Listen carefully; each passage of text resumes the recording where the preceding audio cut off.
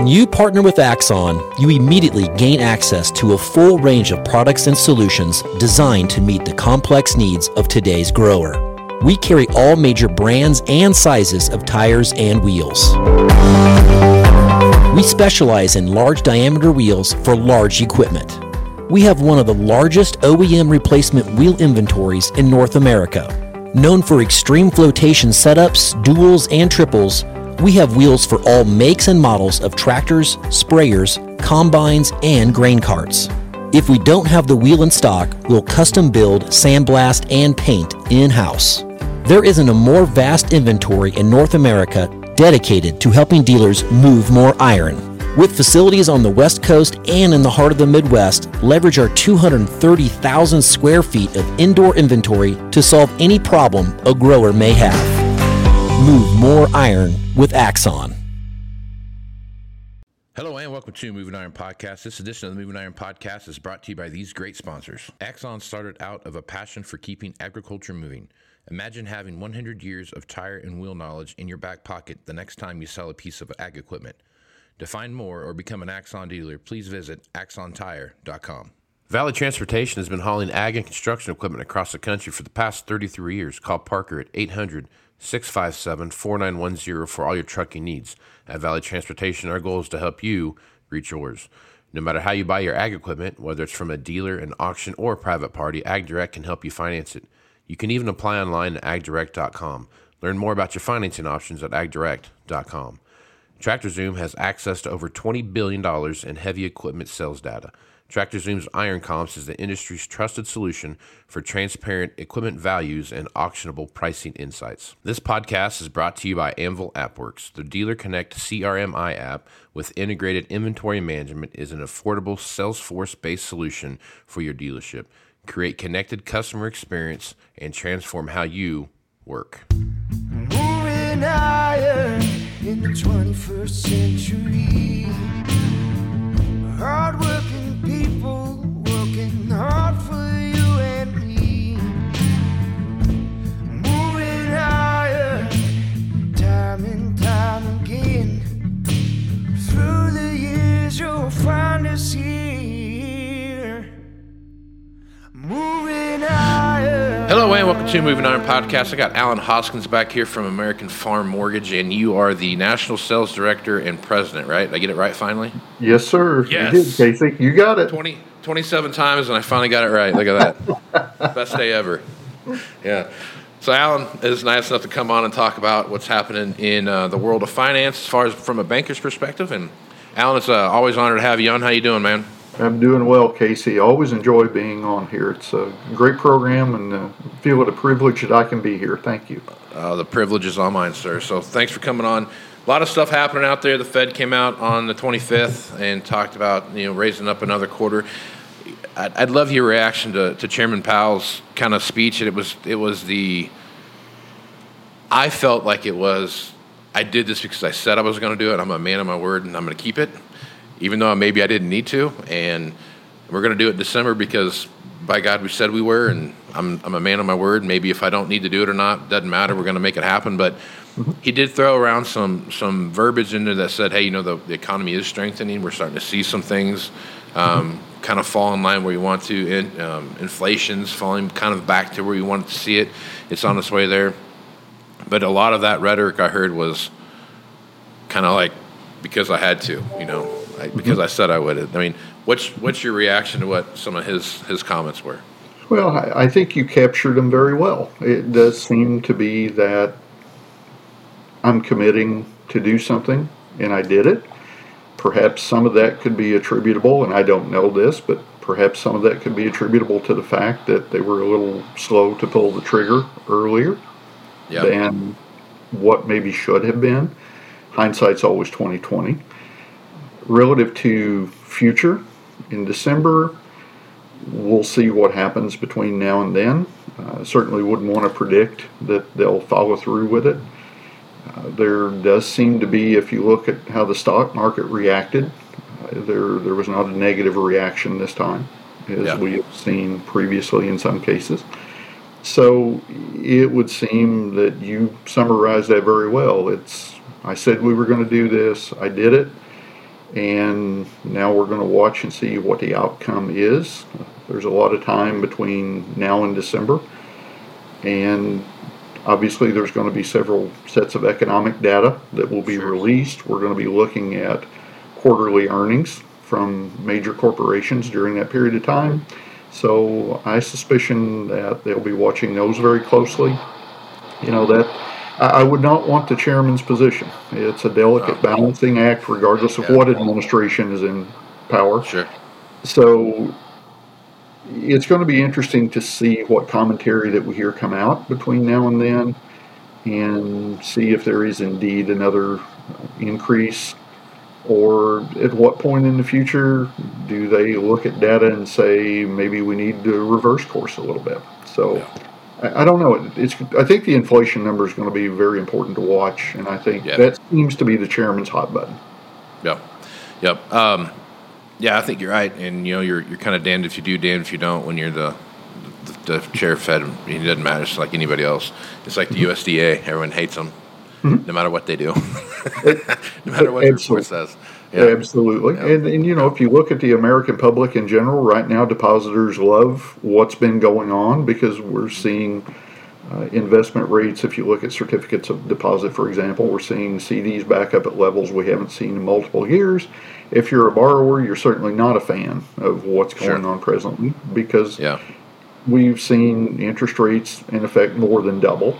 And candidly, some of the younger borrowers that are in place right now have never seen these type rates. So it's a little bit of a rate shock to them.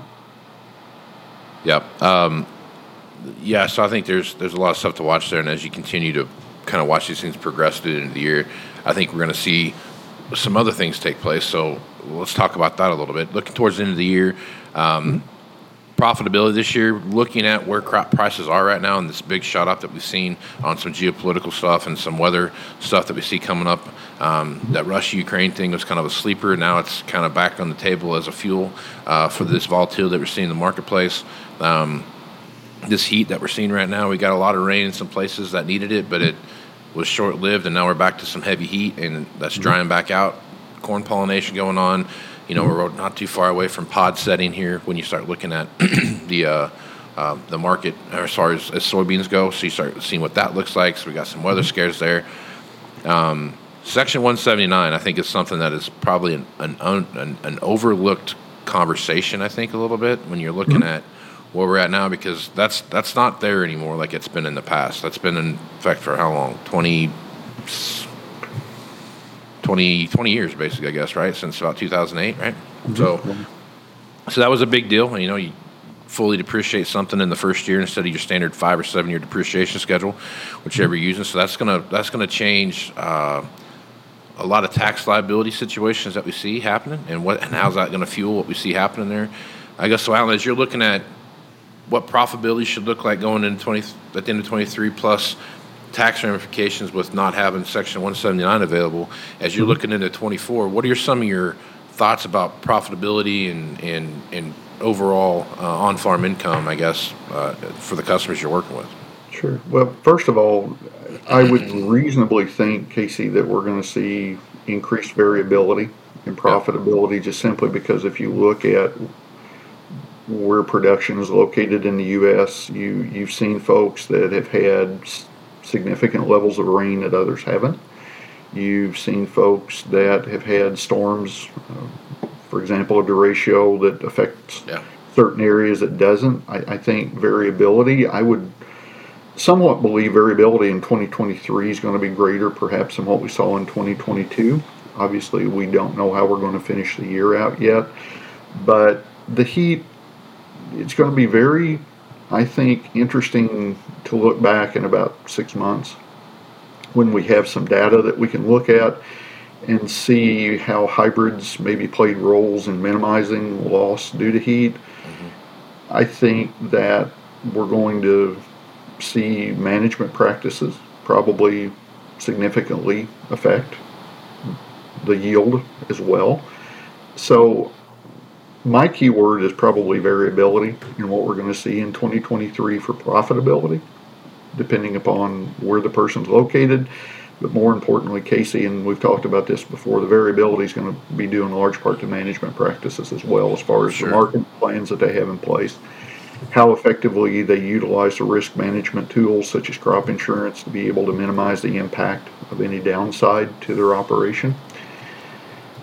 The Section 179, I think we kind of somewhat got a little bit prepared for that if you look at what happened in 2021, 2022, and 2020 as it relates to the limited availability of equipment. And I think guys have had to, and girls have had to modify some of their tax planning a little bit because of the limited availability that was out there previously on items to be able to acquire at the end of the year. So I think perhaps that's going to, I won't say mitigate it, but perhaps cushion it. The other thing that I think is going to be very important is for lenders, equipment dealers, accountants to make sure that producers are aware of all modifications and make sure that we're not seeing anyone surprised as we get toward the end of the year about what's changed. You know, that's, I think, a role that all of us that are fortunate enough to work with producers in the industry, I think that's a role that we all should play. And not just on Section 179, but there's a lot of good information out there that those of us that, again, have the good fortune of working producers have access to. And I think it's imperative that we share that information, not from a dictatorial perspective, and from the standpoint we're not telling someone what to do. We're just making them aware of information that they may or may not otherwise be knowledgeable of, so that they can use that in their tool belt and how to manage their operation more effectively. Yep, I think you're right. I think you're right there, Alan. So, last question here. So, when you're looking out through the end of the year, talk a little bit about what you're seeing. If the Fed comes in December and does raise the rate again, like they're talking about, we're going to be at what, 5.5 or 5 3/4? Be 5 3/4. If you convert that over to prime, that would put prime at 8.75 if there wasn't a quarter point increase. All right, so you're looking at 8.75 roughly as you go into 24. As you go into renewal season, what are some of the things you're going to be paying attention to, and what are some of the things producers should be thinking about as they roll into that time of the year? I think, number one, looking at their interest cost as a percent of their total gross revenue, and looking at that both from a historical perspective and a future perspective. Obviously, interest expense is a deductible item, principal is not.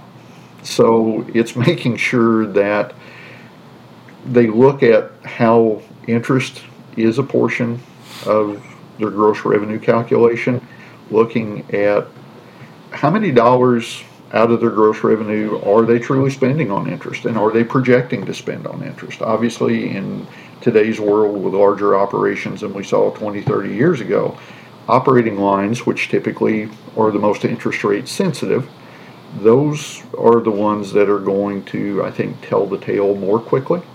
There's still, obviously on equipment trades, you're seeing increased interest rates as well. Sure, absolutely. But not everyone is trading. Sure. Hopefully, folks took advantage of the low interest rate environment that was in effect up till about 18 months ago. You got a significant portion of the real estate locked in.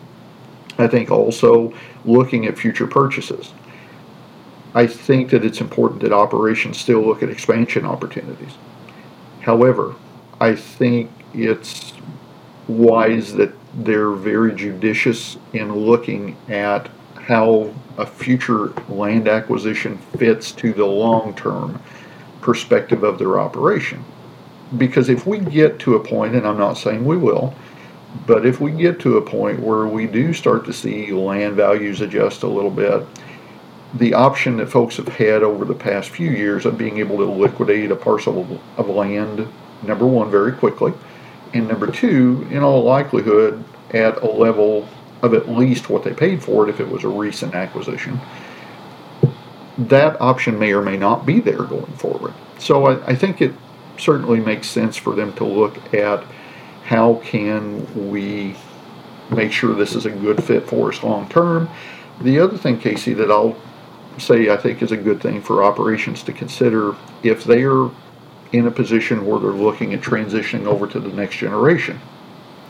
There's a couple of guaranteed loan programs. There's a couple of programs through Farm Service Agency on the Beginning Farmer Program and the Joint Financing Program that still offer some very, very attractive interest rates. And it potentially is a vehicle that can be utilized to move land over to the next generation and take advantage of what are still some very low interest rates on the direct side of the financing that FSA is doing, in conjunction with financing that they'll do with another lender. I think there's a good tool that operations may want to start looking at a little bit if they are at a point where they're wanting to start transitioning some land. Right. Sounds good.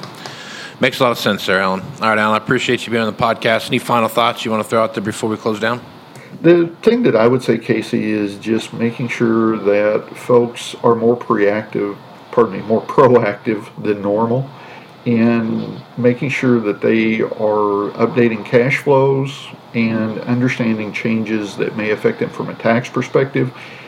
Preferably doing that before they get into harvest, anticipating some yields, anticipating prices, and looking at those numbers so that they're making some potential decisions, or at least developing some plans now that can be enacted this fall based upon 2 or 3 different scenarios, as opposed to waiting until the end of the year to do tax planning or management planning in a little bit more of a hurried nature, when that's traditionally how bad decisions can be made. Right on. Appreciate you being on the podcast, Alan. Folks want to reach out to you and get more information on what you're doing over at American Farm Mortgage. What's the best way to do that? Sure, they can reach out to me by email. It's ahoskins@americanfarmmortgage.com.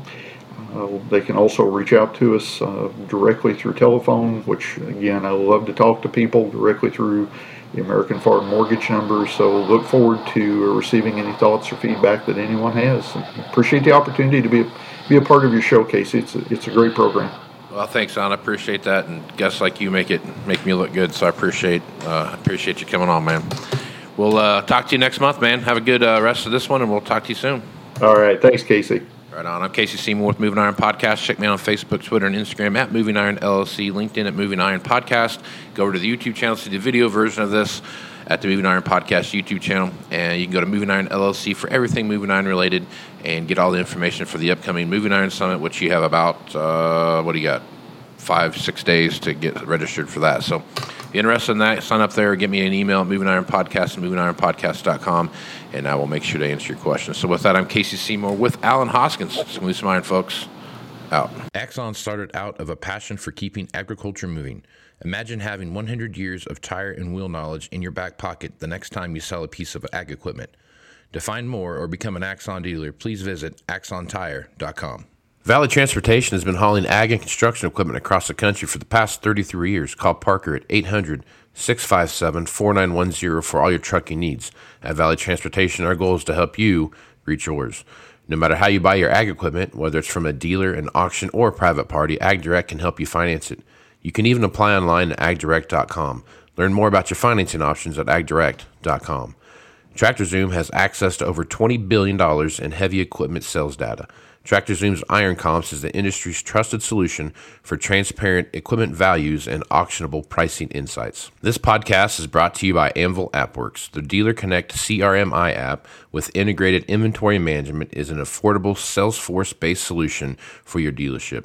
Create connected customer experience and transform how you work. Moving higher in the 21st century. Hard-working people working hard for you and me. Moving higher, time and time again.